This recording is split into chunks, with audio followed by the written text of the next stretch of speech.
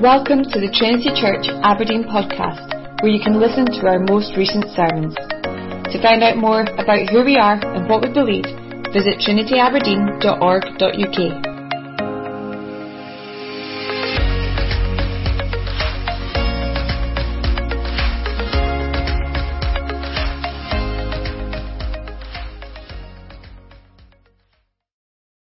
So what I want to invite us all to do as a church family, I want to invite us, you'll see on page 5, we're going to turn to the book of Esther. And some of the boys and girls I know will be able to follow this and read along with Mum and Dad. The book of Esther, chapter 5, and we have a long reading this morning. I'm going to read it in 2 bits. We're going to read through to the end of chapter 7. But just for now, before we sing again, I'm going to read to the end of chapter 6. So you'll find it on page 413 in your black Bible, or you'll find it just after Nehemiah if you're leafing frantically through your own Bible to find this book that is tucked away in the Old Testament.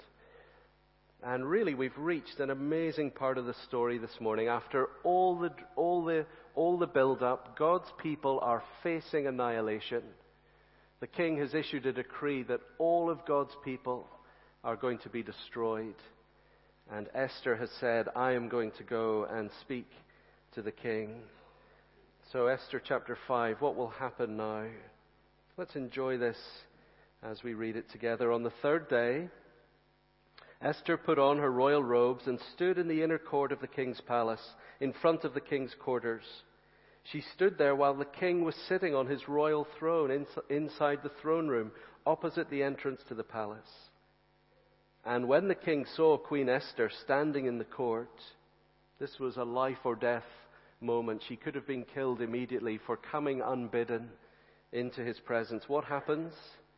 She won favor in his sight. And he held out to Esther the golden scepter that was in his hand. And then Esther approached and touched the tip of the scepter. And the king said to her, What is it, Queen Esther? The first time she has been called queen. What is your request? It shall be given you, even to the half of my kingdom. And Esther said, If it please the king, let the king and Haman come today to a feast that I have prepared for the king. Haman is the man who has issued the decree or sought the decree to get rid of God's people. Let the king and Haman come to a feast that I have prepared for the king. Then the king said, Bring Haman quickly so that we may do as Esther has asked. So the king and Haman came to the feast that Esther had prepared. And as they were drinking wine after the feast, the king said to Esther, What is your wish? It shall be granted you. And what is your request?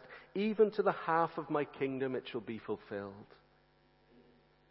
Then Esther answered, My wish and my request is, if I have found favor in the sight of the king, and if it please the king to grant my wish and fulfill my request, let the king and Haman come to another feast that I will prepare for them.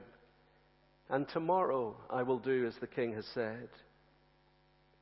And Haman went out that day joyful and glad of heart.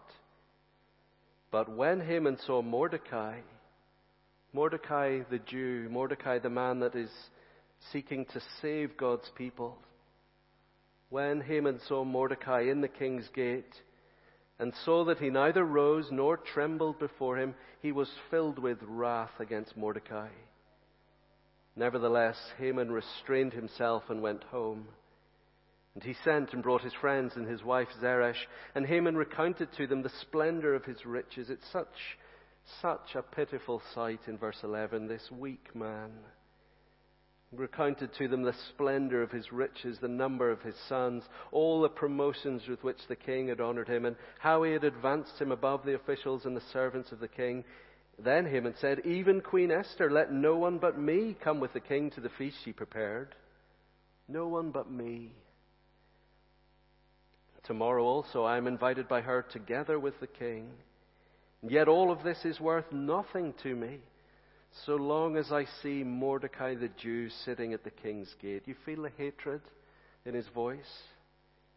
And then his wife Zeresh and all his friends said to him, It's what weak advisors do to weak men, isn't it? Let a gallows 50 cubits high be made, and in the morning tell the king to have Mordecai hanged upon it.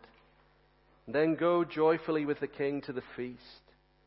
This idea pleased Haman, and he had the gallows made. On that night, the king could not sleep. And he gave orders to bring the book of memorable deeds, the Chronicles, and they were read before the king. And it was found written how Mordecai, this is the event in the early chapters of the book of Esther, how Mordecai had told about Bigthana and Teresh, two of the king's eunuchs who guarded the threshold and who had sought to lay hands on King Ahasuerus. The assassination plot against the king that Mordecai had foiled. The king said, "What honor or distinction has been bestowed on Mordecai for this?" The king's young men who attended him said, "Nothing has been done for him." The king said, "Who is in the court?"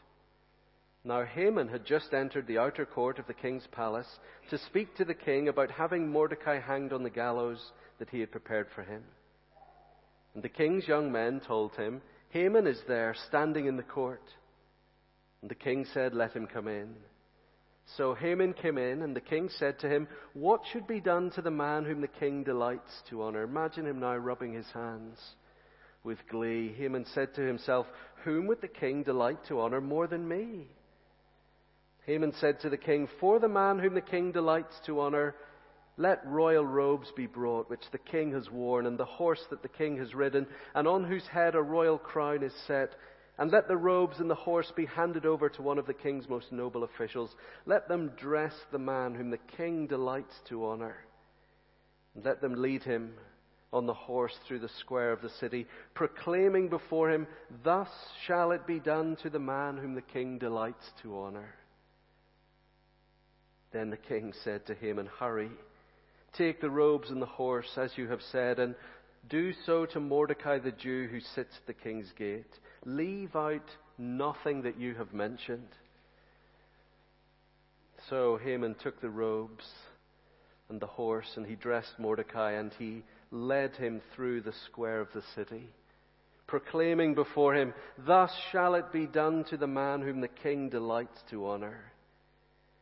Then Mordecai returned to the king's gate, but Haman hurried to his house, mourning and with his head covered. Haman told his wife Zeresh and all his friends everything that had happened to him.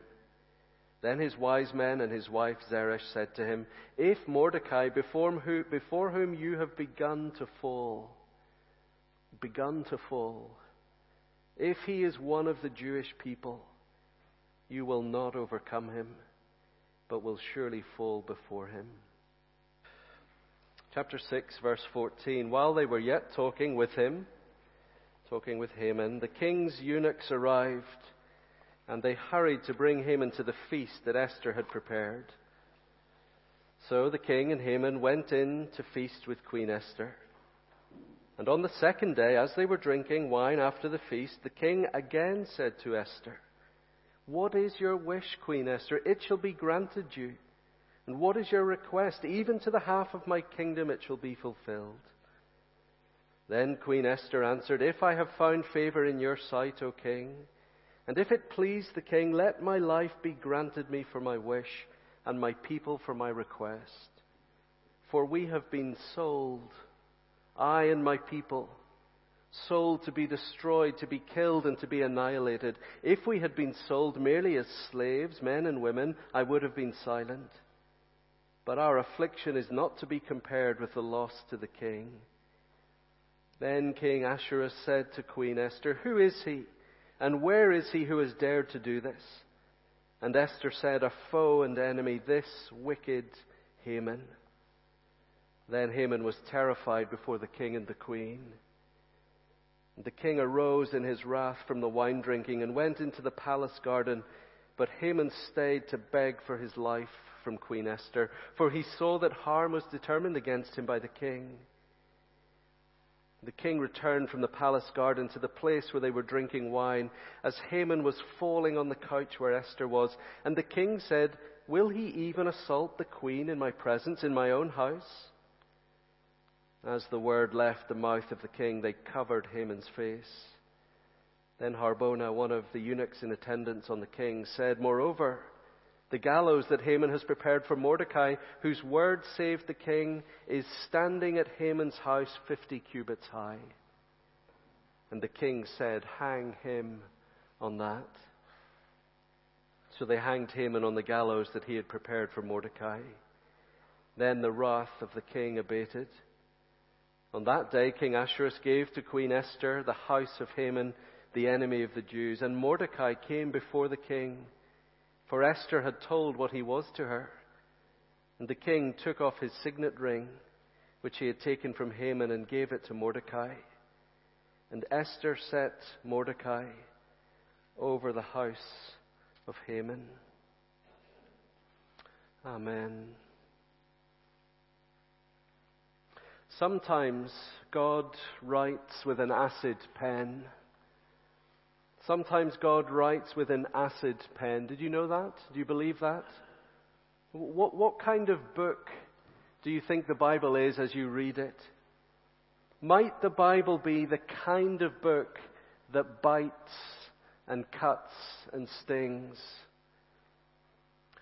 This book of Esther that we've been enjoying over the summer months, Will has been leading our church family through it. The book of Esther is a comical book. We're not reading this book properly if we are not smiling more than we often do in our Bible reading and our sermons. I saw some of you smile, laughing even as we worked our way through chapter 6. For Esther is a book of brutality, clothed in romance and sexual tension. It's a book that drips with irony and sarcasm. It is structured for punchlines and biting humor. The whole point of the book is the delicious satisfaction of seeing a shrewd politician becoming a hapless buffoon hoist by his own petard. And it simply says to us that sometimes, God writes with an acid pen. I wonder if you know that just a couple of weeks ago in the United States, some of you will have seen this story. Did you know that thieves broke into a church and they stole over $1 million during the service in America? Now that's bad, of course, isn't it? But do you know where they got the $1 million from in the church? Solely from the jewelry that the pastor was wearing as he was preaching, and from what his wife was wearing. As this event went public and they're looking for the thieves and so on, the pastor said this: why do we have to look poor? If our God, the Lord Jesus Christ, who owns everything, is not poor, why do we have to live poor? Why can't I drive what I want to drive? The problem is not with me. The problem is with how you think. Isn't it grotesque? And doesn't God have a sense of humor? We all know what gallows humor is, don't we? We all know what it is to use laughter and mockery to diffuse fear. We all know what it is, don't we, to look back at some of the most tragic events in world history and many years later be able to laugh at the stupidity of what caused them. Esther says to us, sit down, let's read together, and let me tell you about a funny thing that happened on the way to the gallows. Friends, this morning and all the way through this book, God is saying to us, there is nothing more laughable, nothing more absurd, nothing so reckless in all the world than to try to hurt the apple of my eye. That's what God is saying in the book of Esther. For if you lay your hand on my people, if you touch my people, you are messing with me. Maybe when the Bible is being delightfully humorous, God is being deadly serious. And some of us is here for us this morning. I want to show us three eyebrow-raising strategies of God. I want to show us three ways in which He works in the world, which may not be what we expect. Three things God does here. Number one, speed. Number two, laughter. And number three, silence. Speed, laughter, silence. Number one, Let the slowness of events remind you. Let the slowness of events remind you. There is an astonishing thing here in chapter 5, which is that it has taken all this time for the tension to build and the drama to unfold, and we've finally reached the decisive moment. Mordecai has come to Esther. Esther says, I'm going to go to the king. And then what happens? She waits. Chapter 4, verse 16, I will go into the king, though it is against the law. If I perish, I perish. Chapter 5, on the third day, she waits. 3 days. And then when we get to the third day, we get what? What does she say to the king? She's in his presence. She says, come to my party later on. Okay, we'll wait. We're waiting some more. We get to verse 5. It's all going swimmingly. She's got Haman and the king where she wants them. We think this is the moment where Esther will do what Esther does. What does she say? Come to my next party tomorrow. We get to verse 8. We're meant to get to verse 8 of chapter 5, going out of our minds with the slowness of events. Did you notice that, friends? Do you see this? Some of us in life are so slow ourselves we didn't notice as we read this. I'm slow. Some of us live by this motto, don't we? Never do today what you can easily put off until tomorrow. But in fact, all of us in a crisis, when we see a problem and a need to be resolved, we want it fixed today, don't we? Now. Why is Esther waiting? We don't know yet. By verse 8, we don't know why she's waiting. In fact, we never really discover why she was waiting, why it was the next party and the next party. And in fact, look at verse 9 of chapter 5. While she waits, things get worse. It's amazing. This is the point of the story. If she'd given the king what she wanted straight away, verse 9 wouldn't have happened. Verse 9, her delay is the very opportunity for things to worsen. It's not just that the whole nation is going to die, but now this good man Mordecai has a terrible fate specially arranged just for him. It's easy to read over it, isn't it? What Haman's wife says, verse 14, let a gallows 50 cubits high. Friends, 50 cubits high is like 75 feet high. A 6-story building. This is not normal. It's not how you hanged a man. Now, Esther's delay is leading to a deranged madman getting time together to prepare not just an execution, but a public humiliation of a good and upright man. Oh, the gallows is not good enough for Mordecai. They must be on a hill for all to see. His very name must be trampled into the dust and the dirt. And Esther is slow. Slow. The slowness of Esther's ways is part of narrative tension as we wonder what on earth he's doing. What on earth God is doing. And then we realize, friends, that in that gap, in that tomorrow gap, come back tomorrow, King. Come back tomorrow, Haman. In that tomorrow gap, chapter 5, verse 8, into that slowness, into that delay, what happens? God inserts chapter 6, verse 1. On that night.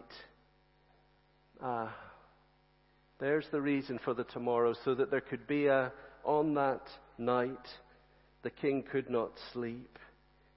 Into the slowness of time, it's as if God reaches down into the hours of time, doesn't he, and presses pause, or maybe better, presses slow motion, so that something now happens between today and tomorrow, which means that God will not just save his people, but he is now going to save Mordecai in the most delicious, dramatic of ways.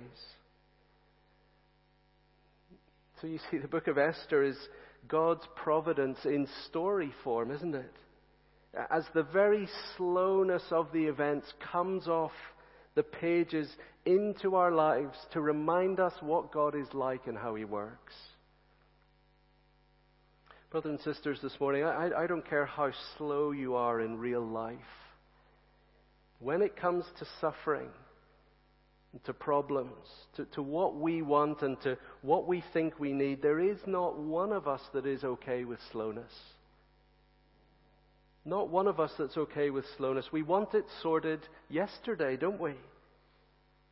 Esther says, let the slowness of events remind you. Let the slowness of events remind you what God is like. God is not in a hurry. God is never in a rush. I was thinking about this for us as a church family. We all know what we've been going through recently with our church building project, don't we? We had a deadline. We were hoping to get there, hoping to find an amount of money that we needed. We came very close to what we needed, and various different things conspired together to say, actually, the right thing to do here is to pause. And I can assure you, friends, a couple of days before my holiday, I was the most disappointed of the lot of us. This is not what I wanted, not what I was expecting, not what I was sure would happen. And after COVID and after years of waiting and delay after delay, what has God reached down from heaven and said? Delay, wait, pause.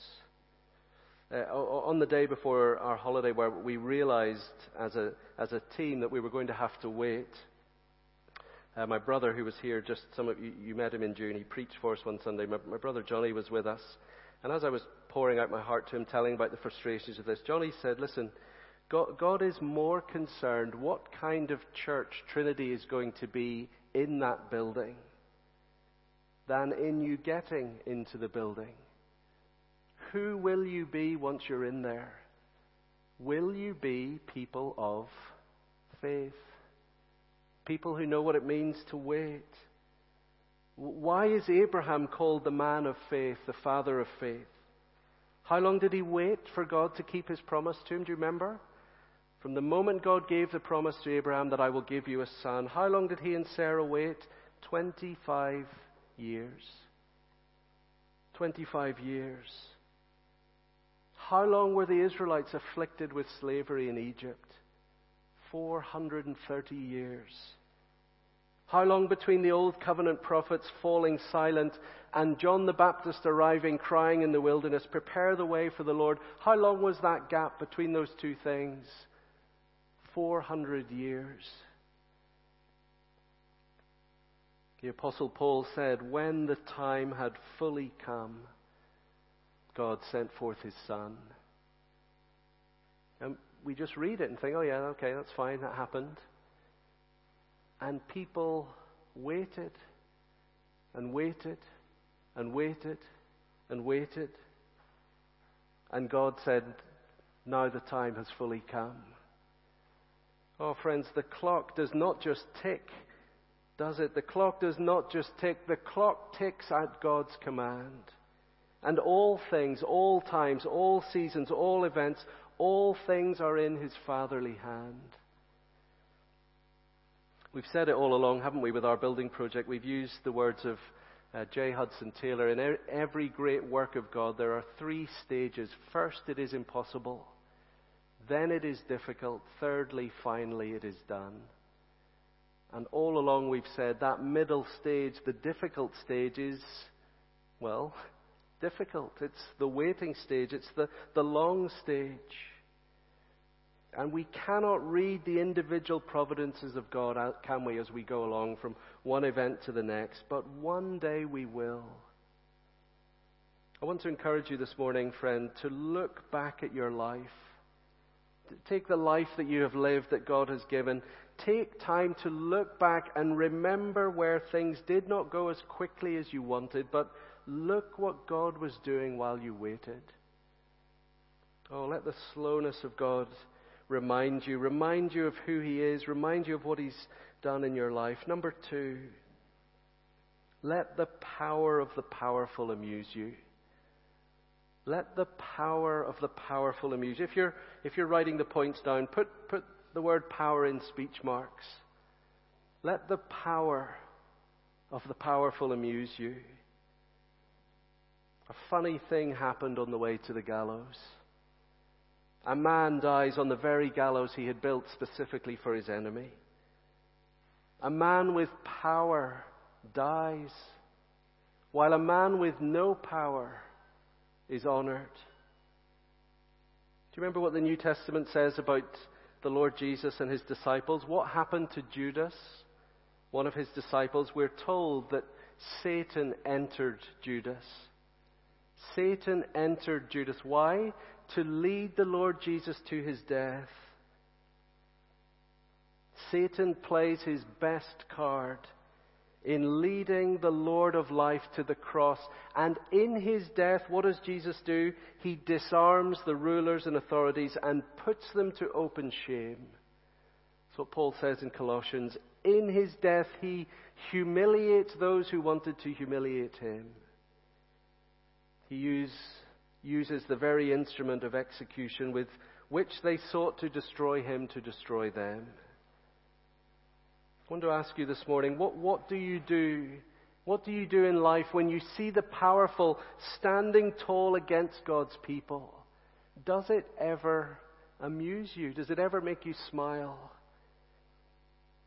See, it's impossible by the time you get to chapter 6, those opening words of chapter 6, the king could not sleep. It's impossible to miss the writer of Esther showing us power and prestige on a colossal scale in this book. We're meant to see this king as almost invincible. Remember chapter 1, verse 1? If you put your eyes right back to the beginning of the book, and not everybody was here as we began it. If you look back to the very start of the book, in the days of Ahasuerus, the Ahasuerus who reigned from India to Ethiopia over 127 provinces. Amazing. India to Kush, or what we know as Ethiopia. Listen to the size of his empire. This is what's included, okay? This is what that means.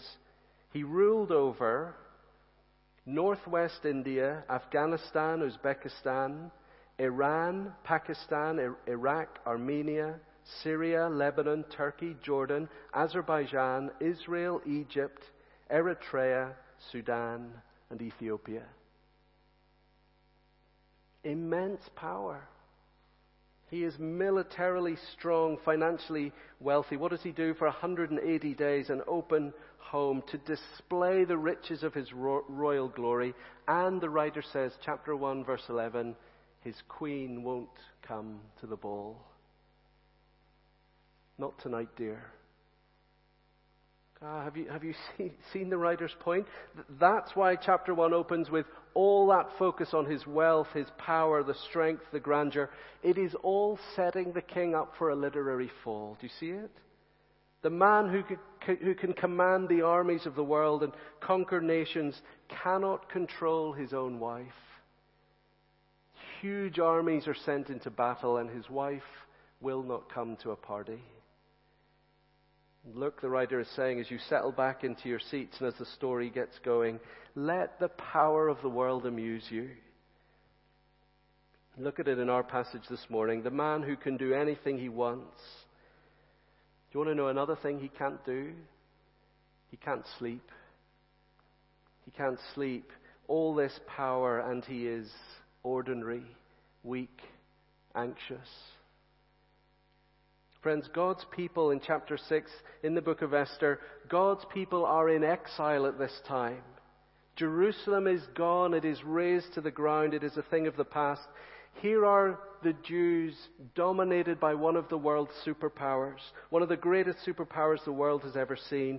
And God is saying to his people, chapter 6, verse 1, can you see the inner weakness of one of the most outwardly powerful empires there has ever been? The king cannot drop off. Esther is saying to us loud and clear in strong, defiant tones, friend, what is it going to take to stop us being impressed with worldly power? What is it going to take to stop us being impressed? We need this drilled down into our discontented, fearful hearts, don't we, all the time? I remember many years ago on holiday, I was standing in the corridor of a hotel on my holidays. I was watching in the hotel, the way that hotels do, there was a plasma screen presentation that was running day and night about the prestige of one of the hotel's owners. And you just kept seeing flashed up on the screen, this man is chief exec of this company, he's on this national board, he's on this international panel. He used to play rugby for his country. This man has marshalled £40 million of investment for the hotel. I remember standing looking, I think 40 million, I just want one, please, for a church. 2 would be good, one is essential.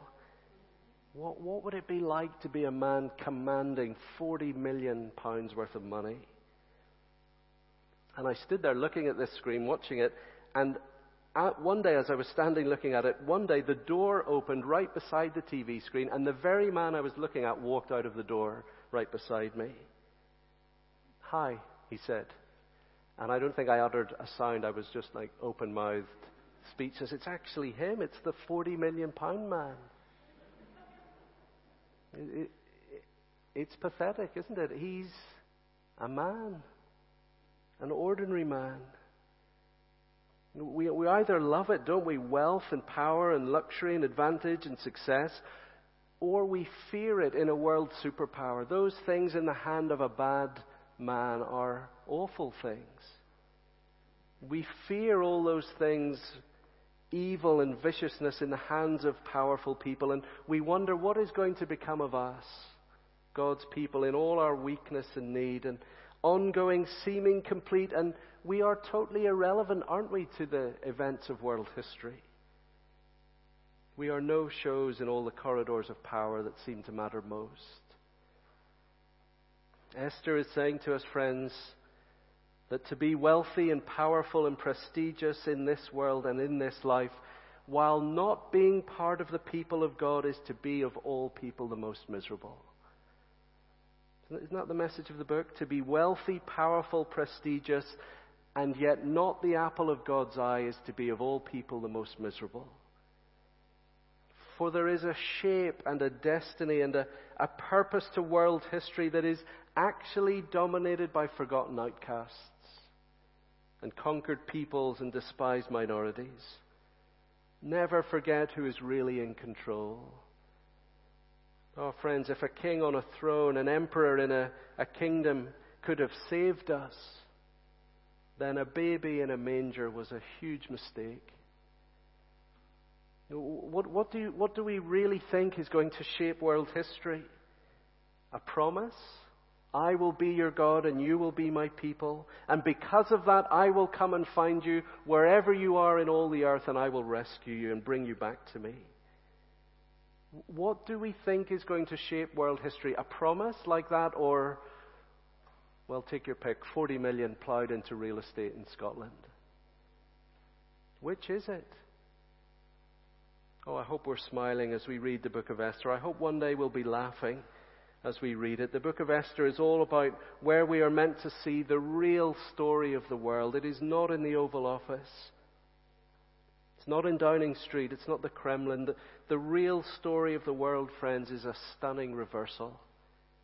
It is the enemies of God setting out to eradicate God's people, themselves ending up eradicated. Look at Haman.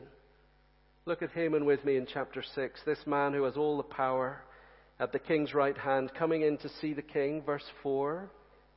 He comes in to see the king. He's going to tell him he's built the gallows for Mordecai. And with all his power and planning and skill and cunning, he cannot prepare for what happens next. Look at verse 6.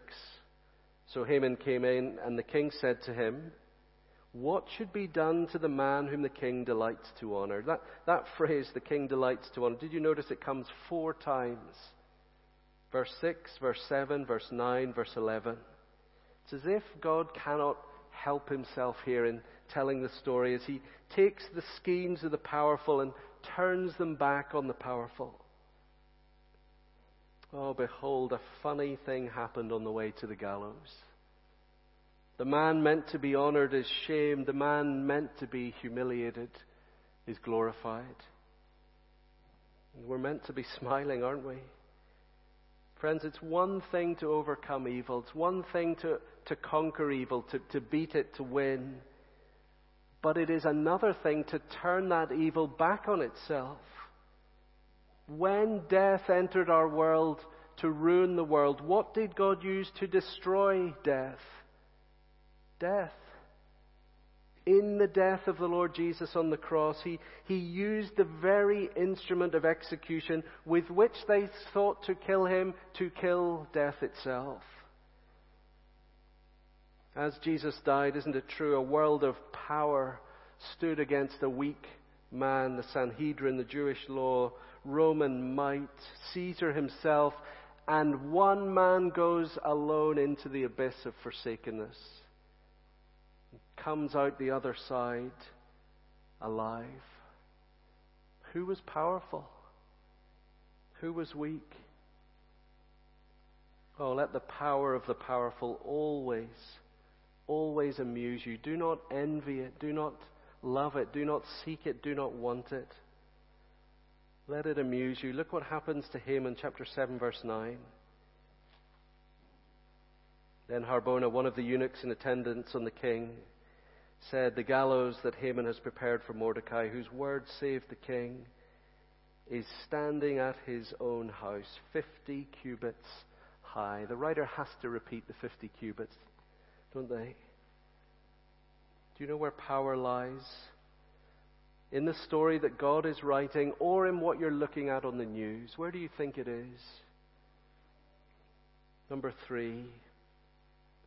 Let me finish with this. Number 3. This is an overall thing about our 3 chapters this morning. Friends, let the hiddenness of God console you.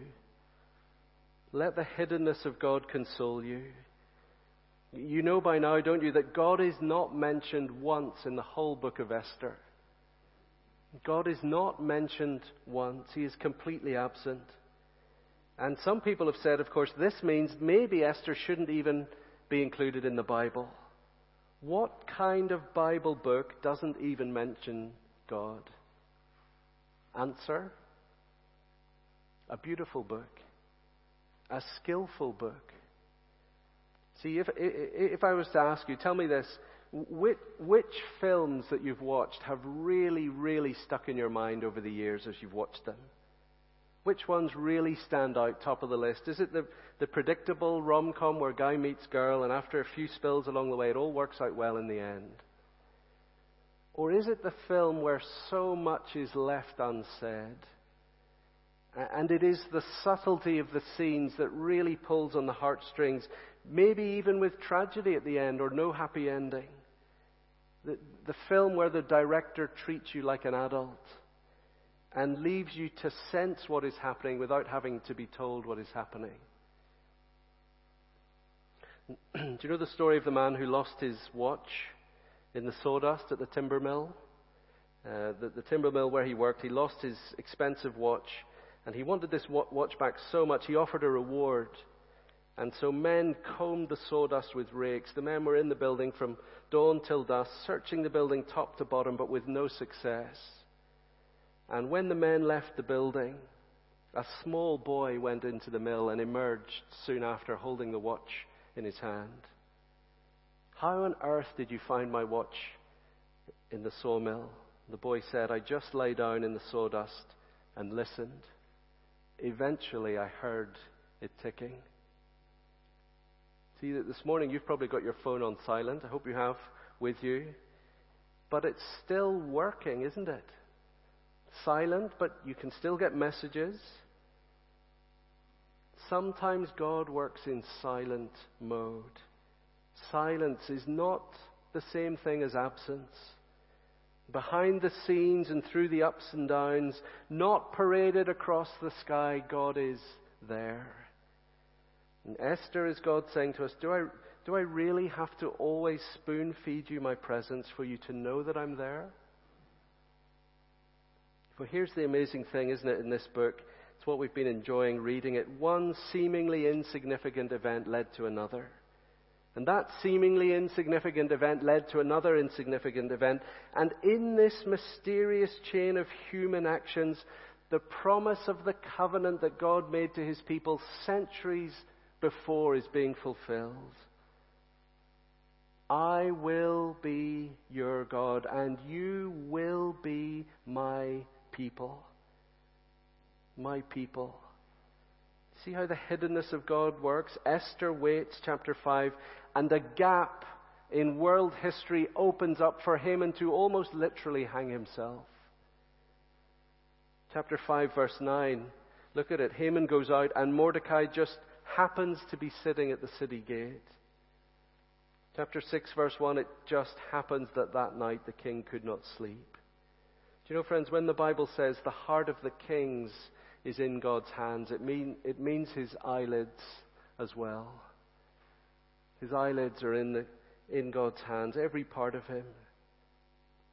Chapter 6, verse 4, at that very moment, Haman just happened to enter the court. Chapter 6, verse 14, just as they were talking, the king's eunuchs arrived. Just as they were talking, right at that moment. Chapter 7, verse 8, the king just happened to come back in as it looks like Haman is assaulting Esther. Oh, there is a world of events in this world that look ordinary, don't they? But through which God is writing the greatest story the world will ever know. Some of you know the brilliant book that Francis Schaeffer wrote, a lovely book called No Little People. No little people. There is no such thing as an insignificant or worthless person. I think that the subtitle for Esther is No Little Events. No little events. Friends, think about your own life. Why are you here today at this very moment in Aberdeen today, 31st of July, 2022? Why are you here? How much of getting here did you really control or decide? Some of it, of course, you did, yes. But maybe less than you realize. No, when you look back, isn't it true that you're here because one day you met somebody over there and you didn't plan on meeting them that day, and you certainly never planned in 2012 that you'd be in Aberdeen in 2022, and yet here you are. This book shows us that in the one big story in the world, the true story, the real story, the fact not fiction story, which is the story of how God makes a promise to form a people and then keeps that promise through thick and thin. In that one big story, there is not one single event in your life. Oh, I hope you know this today. I want you to know this. Not one single event in your life 14 years ago or 4 days ago that is a dropped stitch in God's tapestry of deliverance. No, God does not, He cannot, He will not make mistakes. And Esther says, and He never, ever abandons His people to the grave. Look at chapter 6, verse 13. The humor, the delicious irony of Haman heading towards his own downfall. And look what Zeresh says to him. Oh, how she's changed her tune. If Mordecai, before whom you have begun to fall, is of the Jewish people, you will not overcome him, but will surely fall before. It's a bit like she's saying, oh, I know I told you to build the gallows, but I didn't realize it was for a Jew. Oh, you do not touch the Jewish people, Haman. Did you not know that? Oh, you don't touch them. It's amazing, isn't it? Do you know that one day all of world history will be seen to be church history? All of world history will be seen to be church history. What God has done to protect His people, to deliver His promise. The past before you, the future ahead of you. Summer is a time of change, isn't it? People come, people go. People have been with us, they move on to other parts of the world. New people will come. Do you really think, friends, there is anything that has happened or could happen that will ever stop God delivering His promises to you? Esther says to us, which part of in all things God works for the good of those who love Him don't we understand? In all things. Which part of neither death nor life, neither angels nor demons, neither the present nor the future, nor any powers, neither height nor depth, nor anything else in all creation will be able to separate us from the love of God that is in Christ Jesus our Lord? Esther says, which part of that do we still need to be convinced about?